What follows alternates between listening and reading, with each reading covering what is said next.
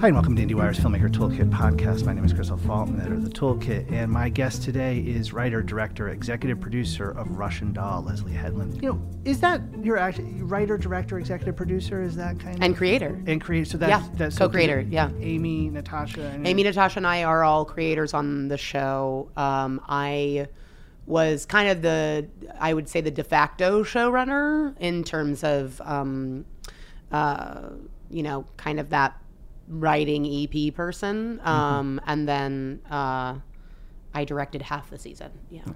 So my understanding is, a lot of this is coming from Natasha's life, in that it's like a 7-year process here of kind of taking something and breaking. I'm wondering, maybe we could just start. What is the kernel there? Obviously part of it is her life experience, but what is kind of like the kernel that you're starting from? Because then you have to build this whole structure around it. That's kind of where they were with it when I came on, was kind of like, we have a lot of ideas and a lot of like raw material and a lot of things we're interested in. You know, they had made this other pilot where, she played another character named Nadia, so it was kind of like, there's this pastiche, I guess, of ideas and things and references. But the question was, what is the show? Like, what is the show actually going to be about? And I think the challenge for me when I came on was, how do you answer that question without it becoming pat, and too high concept-y? It's so at some point we stumbled upon the idea that Nadia would die in the show, that she would die at some point in the show. Or that the show was examining her death. And so, a lot of stuff sprang up from there, like all that jazz, Groundhog Day, Back to the Future, It's a Wonderful Life, Spirits of the Dead. It's really, I think more all that jazz than I do Groundhog Day. I know Groundhog Day because of the device, but all that jazz feels a little bit more... Russian Doll is not as self-aware, obviously, as Fosse is, but it does feel like there's a real kinship in terms of what you're kind of reaching for, and so to some degree. Yeah, it was a movie that of course I've seen a bunch of times, and Natasha brought up early on, and she has more fondness for that movie than I do, but I knew what she meant right away, and so one of the first things I thought about was that sequence where he's in the bathroom doing doing Dexedrine and then going Showtime, and it's the Four Seasons on the so I think that might have been where the idea of her being in the bathroom and respawning in the bathroom came from. Maybe, but that was where I started to hook in, was that I was like, okay, so this is going to be a meditation on mortality, through the lens of someone, meaning the performer, but also my own personal experience, who has had both near-death experiences as well as substance abuse, as well as, families with mental illness, as well as et cetera, et cetera. So then it started to become the eternal sunshine question, or the being John Malkovich question, which is, we've kind of figured out what the gimmick is, but what are we actually saying? So she's going to die, but why is she dying? And what is that saying? And the thing that just kept coming up for me was this idea of choice, and this Camus quote that we used in the pitch, which is, life is the sum of your choices, that Amy used to say, like, make a different choice, have a different life. And I thought it was kind of interesting, more from my own personal experience, of why I would continue to choose the same things or exhibit the same behavior, but expect different results. I would get into these habits and patterns, these destructive relationships, so on and so forth, and then, kind of be shocked when it all blew up in my face again. And so I believe that was around that was sort of the idea of how we got into the video game aspect of it, that it became okay, so it's not the same day, and it's not the same, she doesn't die at the end of every episode. It's not an episode thing. It's not a Groundhog Day thing. It's also not quite as dreamy as all that jazz. It's actually going to be a bug in the program. It'll be a glitch, essentially, that she has to fix, both internally, which she does in episode 7, and then externally, which she does in episode 8. So that's a very long-winded way of kind of describing what the process, and, add to that a lot of frustration, a lot of false starts, a lot of drafts that didn't work, a lot of pitches that got shot down, add to that 5 to 6 other writers, that all were, coming up with all of these things and all of the things that you end up seeing in the show. And you get kind of a sense of the evolution of, I have an idea, I have themes and a character, but what is it about? One of the things that really struck me, and it's one of those, I obviously piece it together backwards because I get to see the final result, but one of the things that seems to be magic about what you found is there is this natural, what is going on, and you guys embrace that, her trying to figure that out. And in tackling that, you're also tackling all these issues that you just talked about. They become one. So the device, it's almost a reverse. Groundhog Day, they kind of tried to make you not think about the device, and you guys are actually attacking. What is going on? Yeah. And in that investigation becomes the tackling of all these big kind of existential issues that you're tackling. And that sounds simple in retrospect, but to get to that point that it's got that drive has got to be very difficult to kind of get to make that work. It was very difficult. It was a lot of, like I said, it was a lot of trial and error. In my opinion, it was figuring out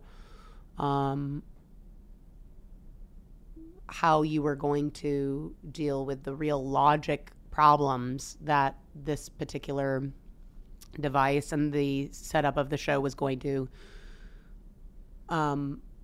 address. At the same time, what was really fun about writing this show was that I would kind of, and I'm sure the other writers would feel this way too, because I saw them also going through the same things, is you would have this idea, I had this idea of her falling down the stairs and not, and just kind of, I'm going to get down the stairs. That is now my new goal. Because I love this Cassavetes quote about shadows, where he says, it's a story of people with problems that are overtaken by other problems. So that's kind of my favorite thing, is I have this problem which I keep dying and I keep coming back, and now my new problem is that I can't get down the stairs. So making it's the same problem but smaller. It's the same problem but bigger. It's the same futile gesture of what we do every single day, which is get up and put our clothes on and go out and be humans in the world. And every day we get smacked down by life. I imagine to a certain degree, working with less elements, less locations, things helps here, because you have this repetition and you can build on certain things. I noticed every time that you did add a location or add something, you were actually adding a whole new character or storyline, but kind of working within a smaller sandbox, right? Yes, yeah, and that was the case with the shoot. Was it were 5-day shoots for each episode, and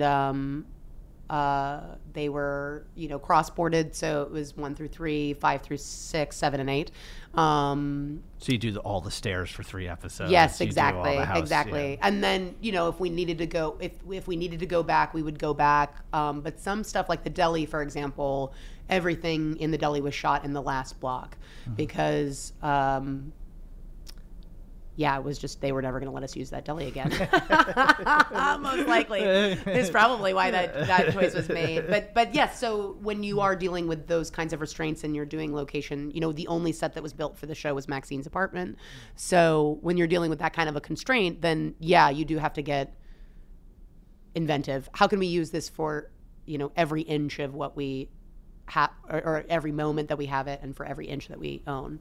I loved that location, and I love starting every episode there. I think most episodes there, because it's always returning to this 36th birthday. It's always it's always this shorthand of, where she is and what's going on with her friends, and it becomes, and it's even just the way she exits that bathroom is always this kind of, I agree. That was really one of my it's kind of not the most glamorous thing to say, but when people are like, what did you have the most fun shooting? I loved shooting Natasha walking out of the bathroom, like each time, just coming down that hallway and just being like, one time just kind of like not really sure what's going on. It's like, because you're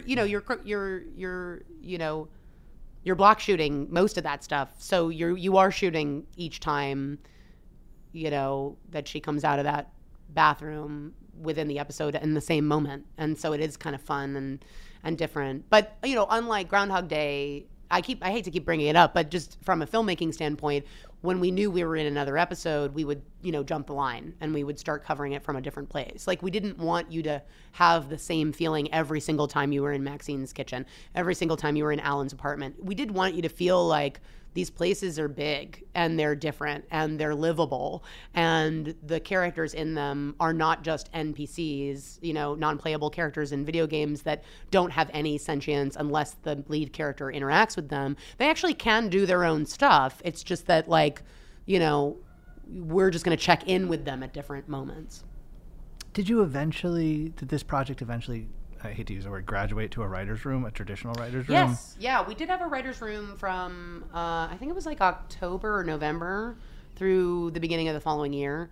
It was a rather small writer's room. It was Natasha, myself, Allison Silverman, and Shirako Dunlap. Shirako left at the beginning of the year, I think, around January, and Tammy Sager came in. And then Flora Birnbaum and Jocelyn Bio were our staff writers. And they were in and out of the room depending on when we could afford them. And has this become literally the writing of the episodes? I read somewhere, I don't remember where, it was a while ago, but that the room is covered with charts and trying to keep people oriented and stuff. Oh man, yeah. But I imagine part of this is the execution of it, right? Like, you've kind of answered those big questions over 7 years. Now it's time to write. Yeah, and that's where the other writers were so helpful, in my opinion, was that people, like Tammy and Allison and Shirako kind of going like, but wait, it's like, I would just have this idea, or Natasha would, have an idea, and we've been kind of working through this thing for many years, and You've been living in your own Russian doll. Exactly. Like, and they were kind of, and also the actors would do this too. They would kind of be like, hold on one second. I was over here, so now you're saying, and it was really helpful to actually walk through it and have people kind of tracking it in a way that we had not, or hadn't even thought we were going to need to. So that was really helpful. But it did, a lot of times it did come down to, like, does this make emotional sense?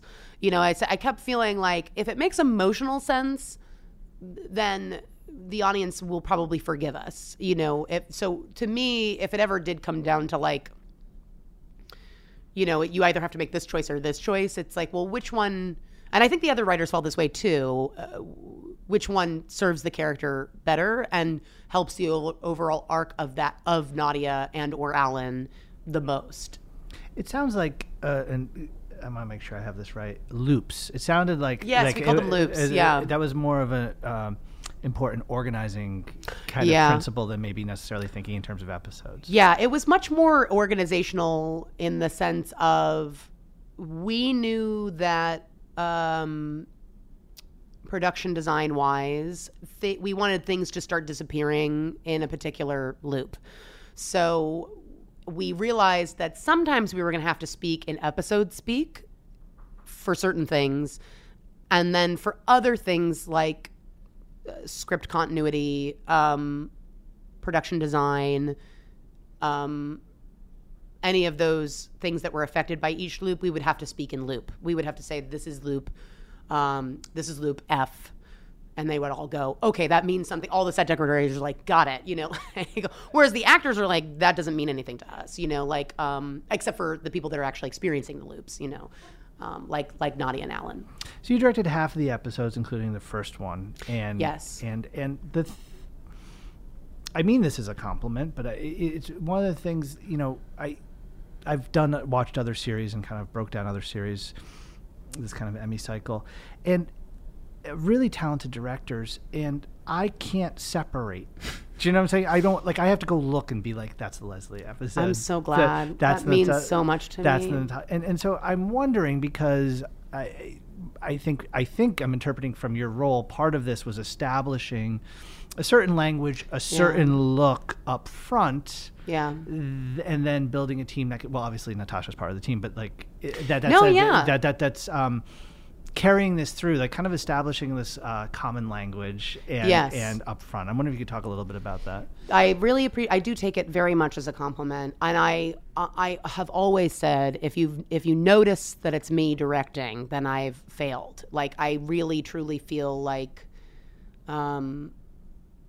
I have the utmost respect for directors that want to put in their own kind of spin on things, but and put in their little Easter eggs, like, you know, POV from inside a car trunk, you know, like, and it's like, oh, great, we're waiting for that moment, or like, I'm going to make a cameo because I'm Alfred Hitchcock, and, you know, all that kind of stuff. But I think the more dynamic but invisible at the same time that I can be, the better.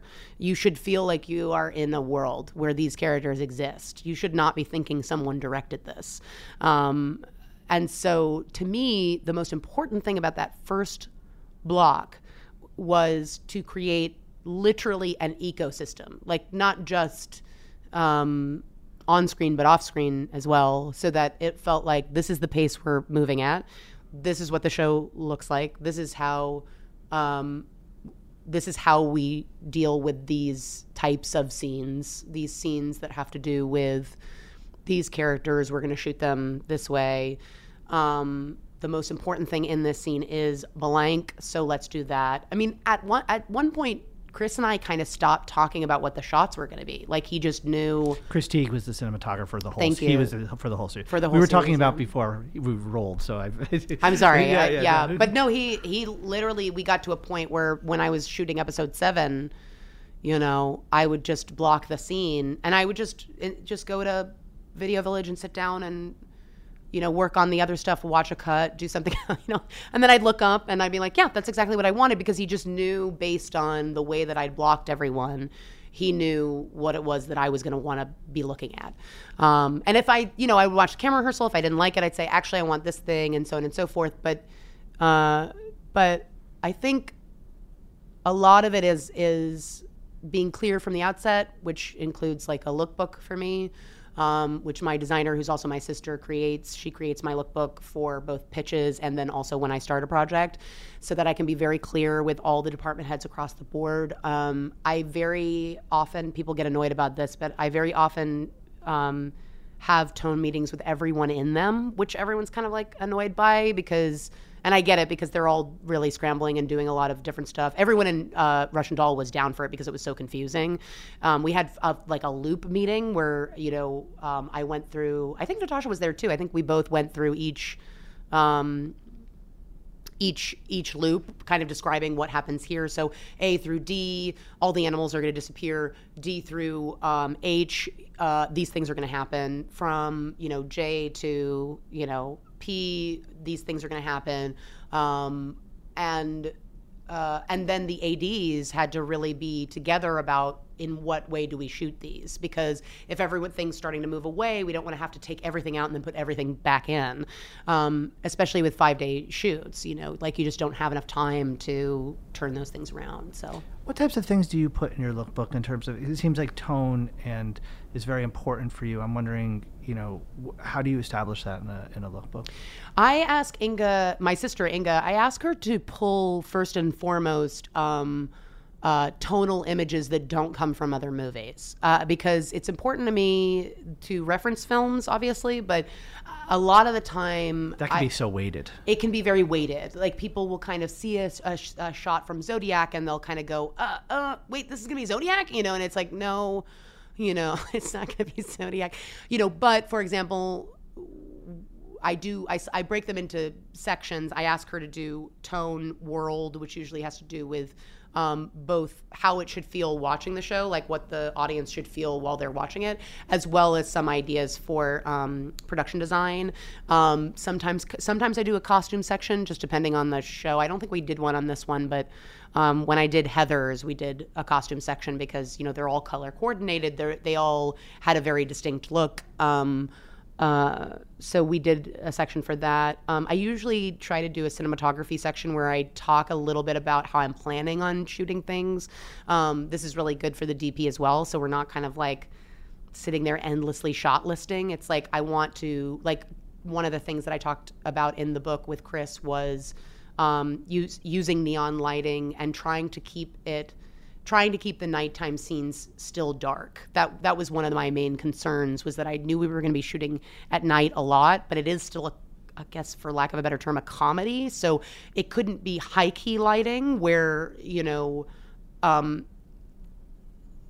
well, you know what I'm talking about. It's like when you see a horror film and you're like, why does this look like it's all happening during the daytime? You know, I think because I wanted to keep a sense of danger and dread there, it was important to really say ahead of time, like, this is what I want to utilize. I want to utilize shadows. I want to utilize smoke. I want to utilize neon. And then I would use cinematic references like fluorescence from Zodiac and natural lighting as often as we could. Yeah, so I don't know if that answered your lookbook question. It did. Okay, great. I'm always curious about that. No, it's really, people don't really talk about it enough. I wish, especially for a toolkit, you know, especially for something like this, I think it's worth saying, like, find somebody that you really love, you know, working with and help them. I mean, I really get a lot of my ideas from what she pulls. You know, I'll kind of say, like, take a look at this artist, take a look at this artist.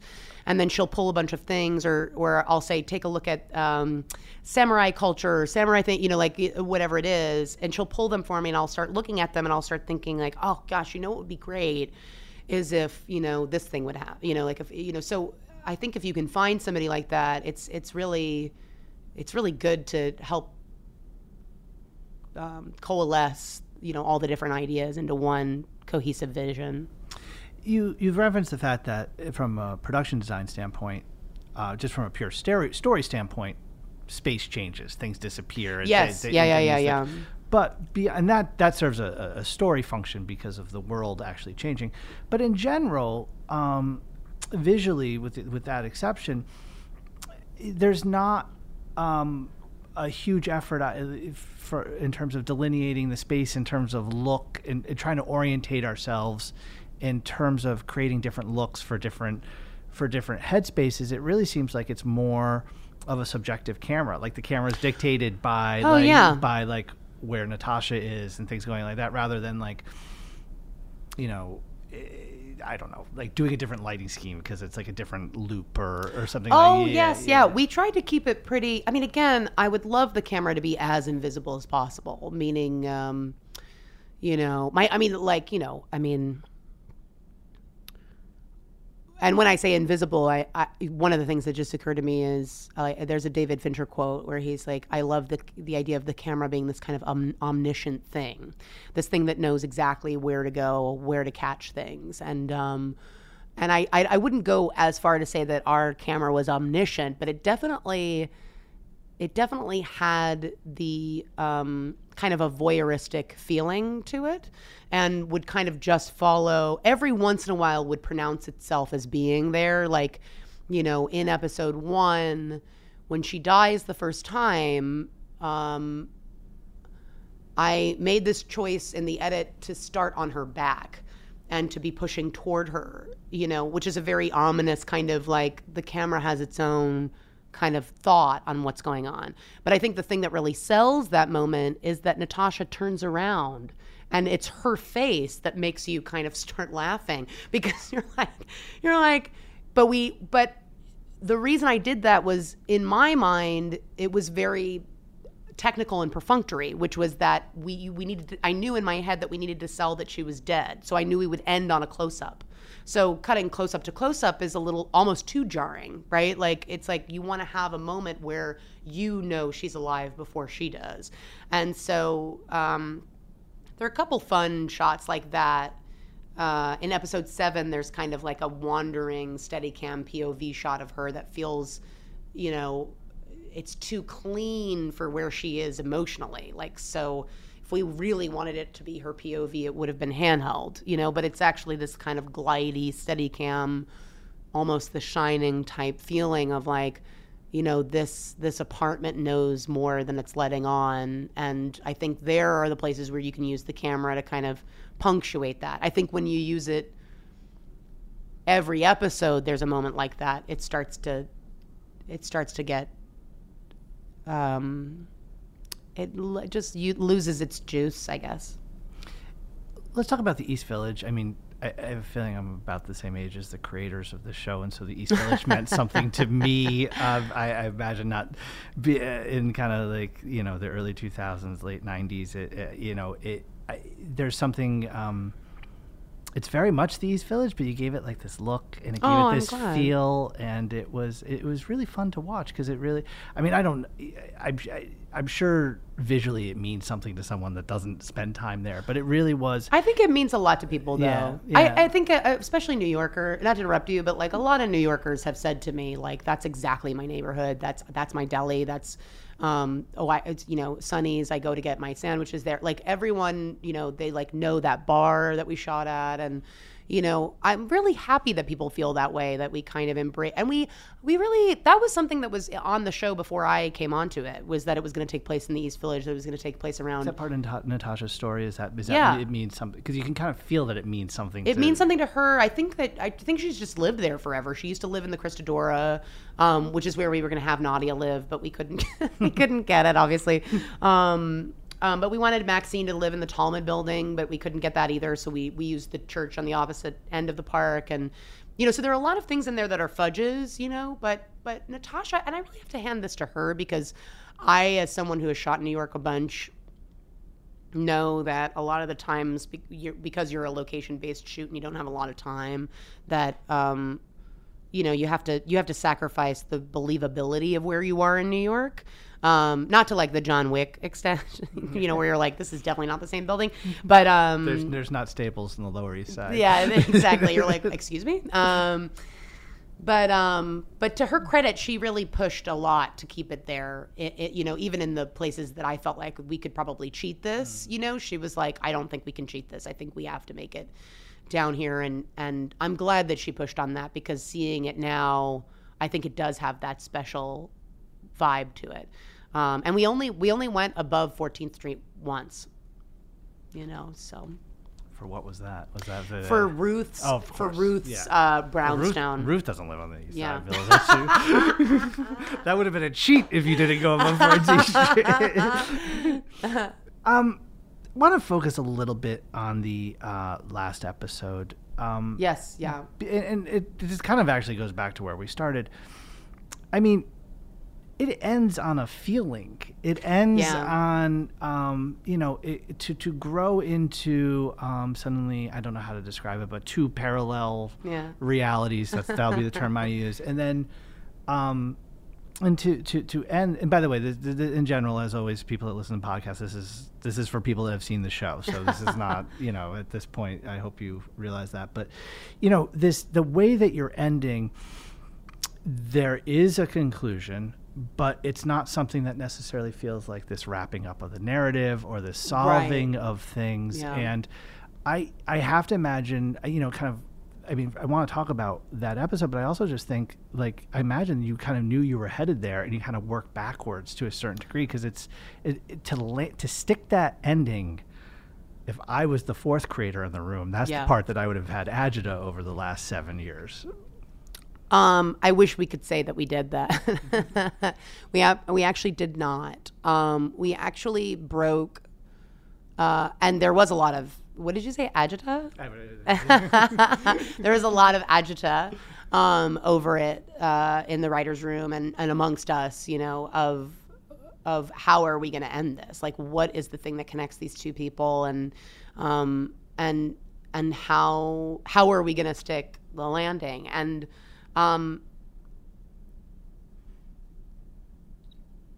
can only speak for myself. I feel like it was a lot whenever I was in the room and we were talking about it, and this fear would kind of come up that we're not going to solve it, I just was like, I can't give into that fear at all. Like, I just can't even entertain it, because if I do, we will die. Like, we will be like a shark that stops moving. Like, we just have to keep hacking away at this. I know it's there somewhere, and I have faith that between, you know, myself and all of the talented writers and all the talented producers on the show, we will be able to crack something. And there were a bunch of different versions of the ending that, and one in particular that we pitched to Netflix, and they actually it was one big note they ever gave us, was they asked us to change it because it was too similar to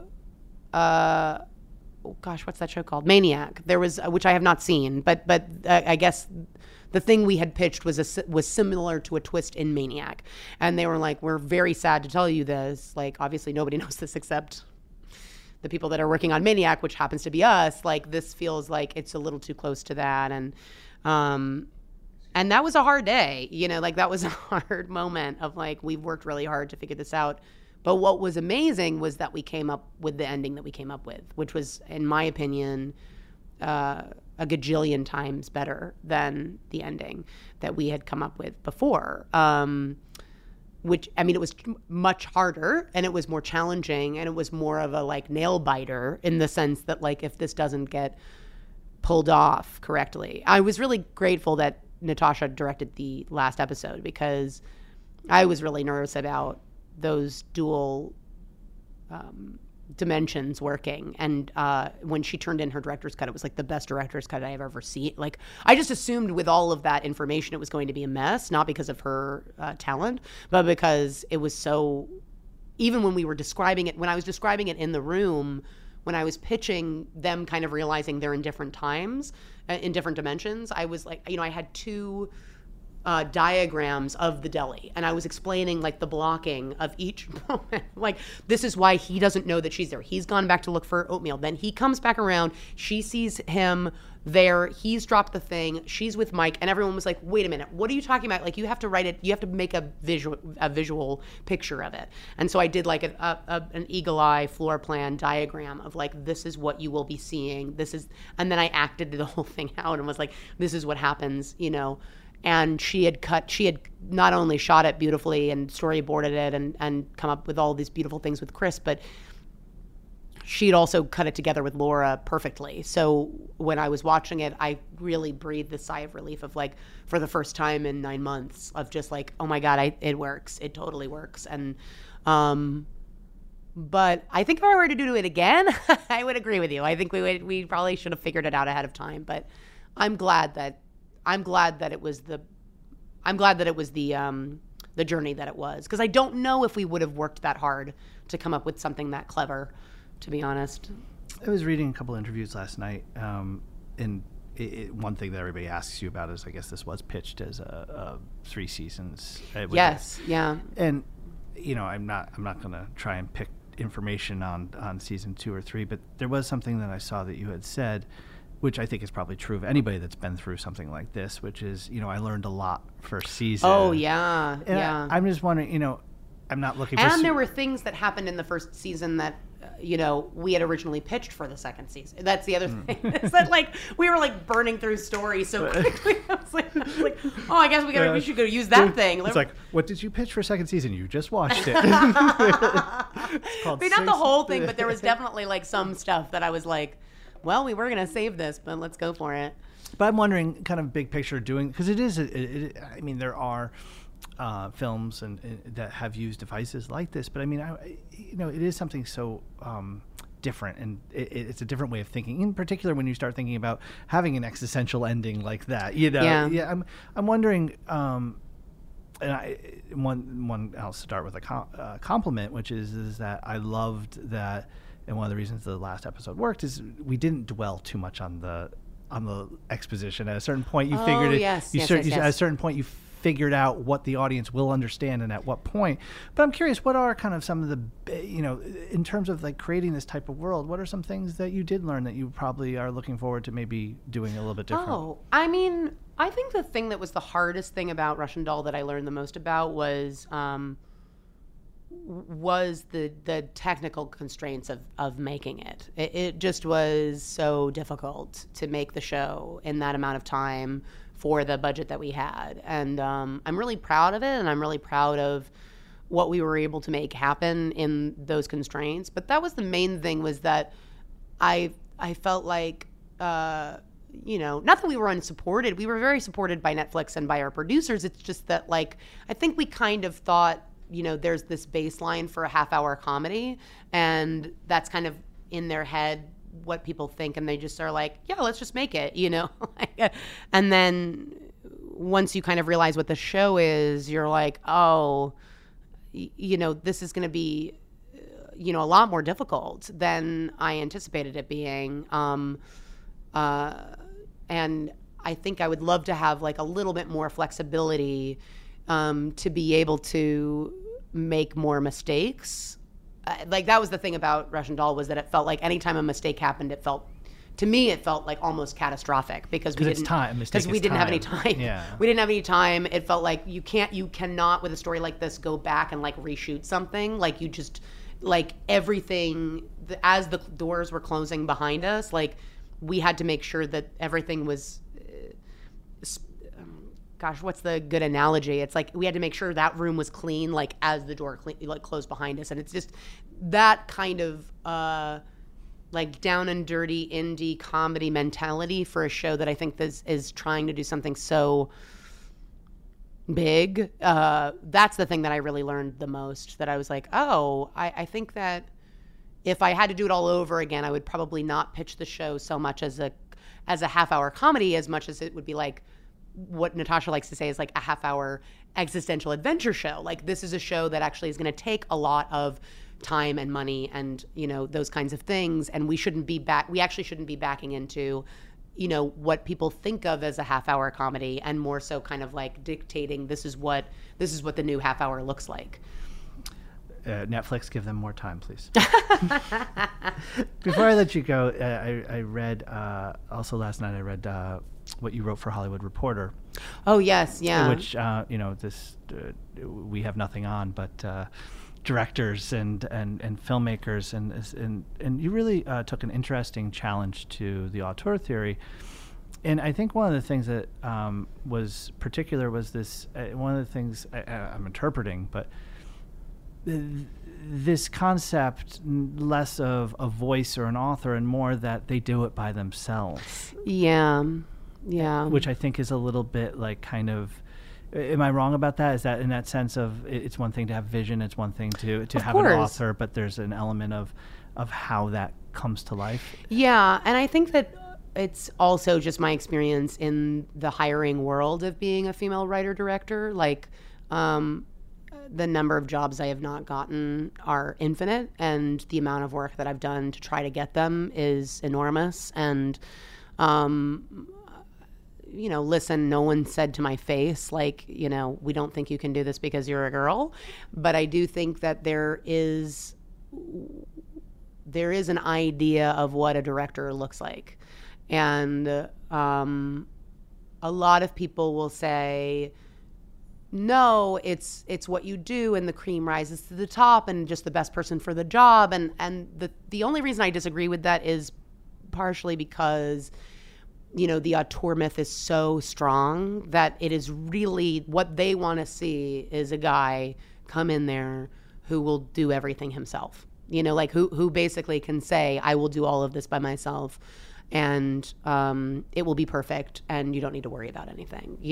And it also justifies some crazy behavior. And it justifies some crazy behavior. It justifies, like, I remember somebody telling me about a male showrunner, creator type person, and their behavior, and I'm not, perfect by any means by any means, but I think if you set yourself up that way, male or female, you're setting yourself up for failure. Like you're setting yourself up to fail, because you cannot do something like, there's no way to do something like Russian Doll by yourself. There's no way to do something like any of the films that I mentioned in that one of the things that I just did recently is I bought all of the concept art for Star Wars, for the original Star Wars, by that great guy. I've forgotten his name. Anyway, I just bought that 2-volume book about him, and Ralph McQuarrie, that's his name, Jesus. So I just recently got his 2-volume set of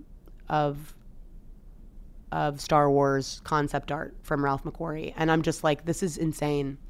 This guy created Star Wars. Really, there's so you see the evolution of the idea from what George is trying to express to him to what he puts down on the piece of paper to what it eventually becomes, why he makes particular decisions, why he decides to take things in one direction and not the other. This is what we understand to be Star Wars. The idea that that only came from George Lucas, that only George Lucas holds the key for what we understand to be Star Wars is just untrue. And I think the prequels are an excellent example of that. But you look at McQuarrie's work and you realize what an indelible mark this man has made on culture via this one role that he played in this film. And the idea that when you're hiring a director, that everyone is sitting in there waiting for George Lucas and not for the person who's going to know to hire Ralph McQuarrie, that's the problem. That's the misogyny and the problem with the auteur myth as it stands today, because they're not thinking this is the person that will hire the right people and this is the person that will be able to create the lookbooks and direct people to get them to that place. They're just thinking, do you have all the answers? And the truth is that nobody does, and anybody that says they do is lying. One thing I really appreciated was in taking an aim at some of the stories that have come from the 70s, because the women that, and literally go through the great the auteurs that emerged from the 70s, what's been erased from literally each one of their histories is a collaborator, often a woman, who they would not, if you dig into these movies, they would not have survived without whether it's an editor, like Thelma or Marcia Lucas, whether it's an editor or a production designer like Polly Platt, or if it is an actor, it is a Gwen Verdon or a Mia Farrow, the idea that person is replaceable and the writer director is not, is something I would challenge. And I would challenge that to myself as well. I would take myself to that task. You're not as, I am not any more indispensable than any of my crew is. Do you know what's next for you? Do you have a movie in the works? No, I don't. I do. I have some things in development that have been announced. I'm writing a film for Netflix and rewriting a film for HBO Films. But I don't have my next project, meaning nothing's been greenlit. I'm not moving into anything yet. And Amy, Natasha, and yourself aren't starting to think of let's have lunch and talk about this sometime in the next. We haven't yet, but again, we did talk about it, back in the day, of just this is what we think the show is moving forward. I think we need to have that conversation of so now what? Yeah. Now knowing what we know. All right. Well, thank you for coming in. I really appreciate it. Thank you for having me. It's a wonderful show. Thank you.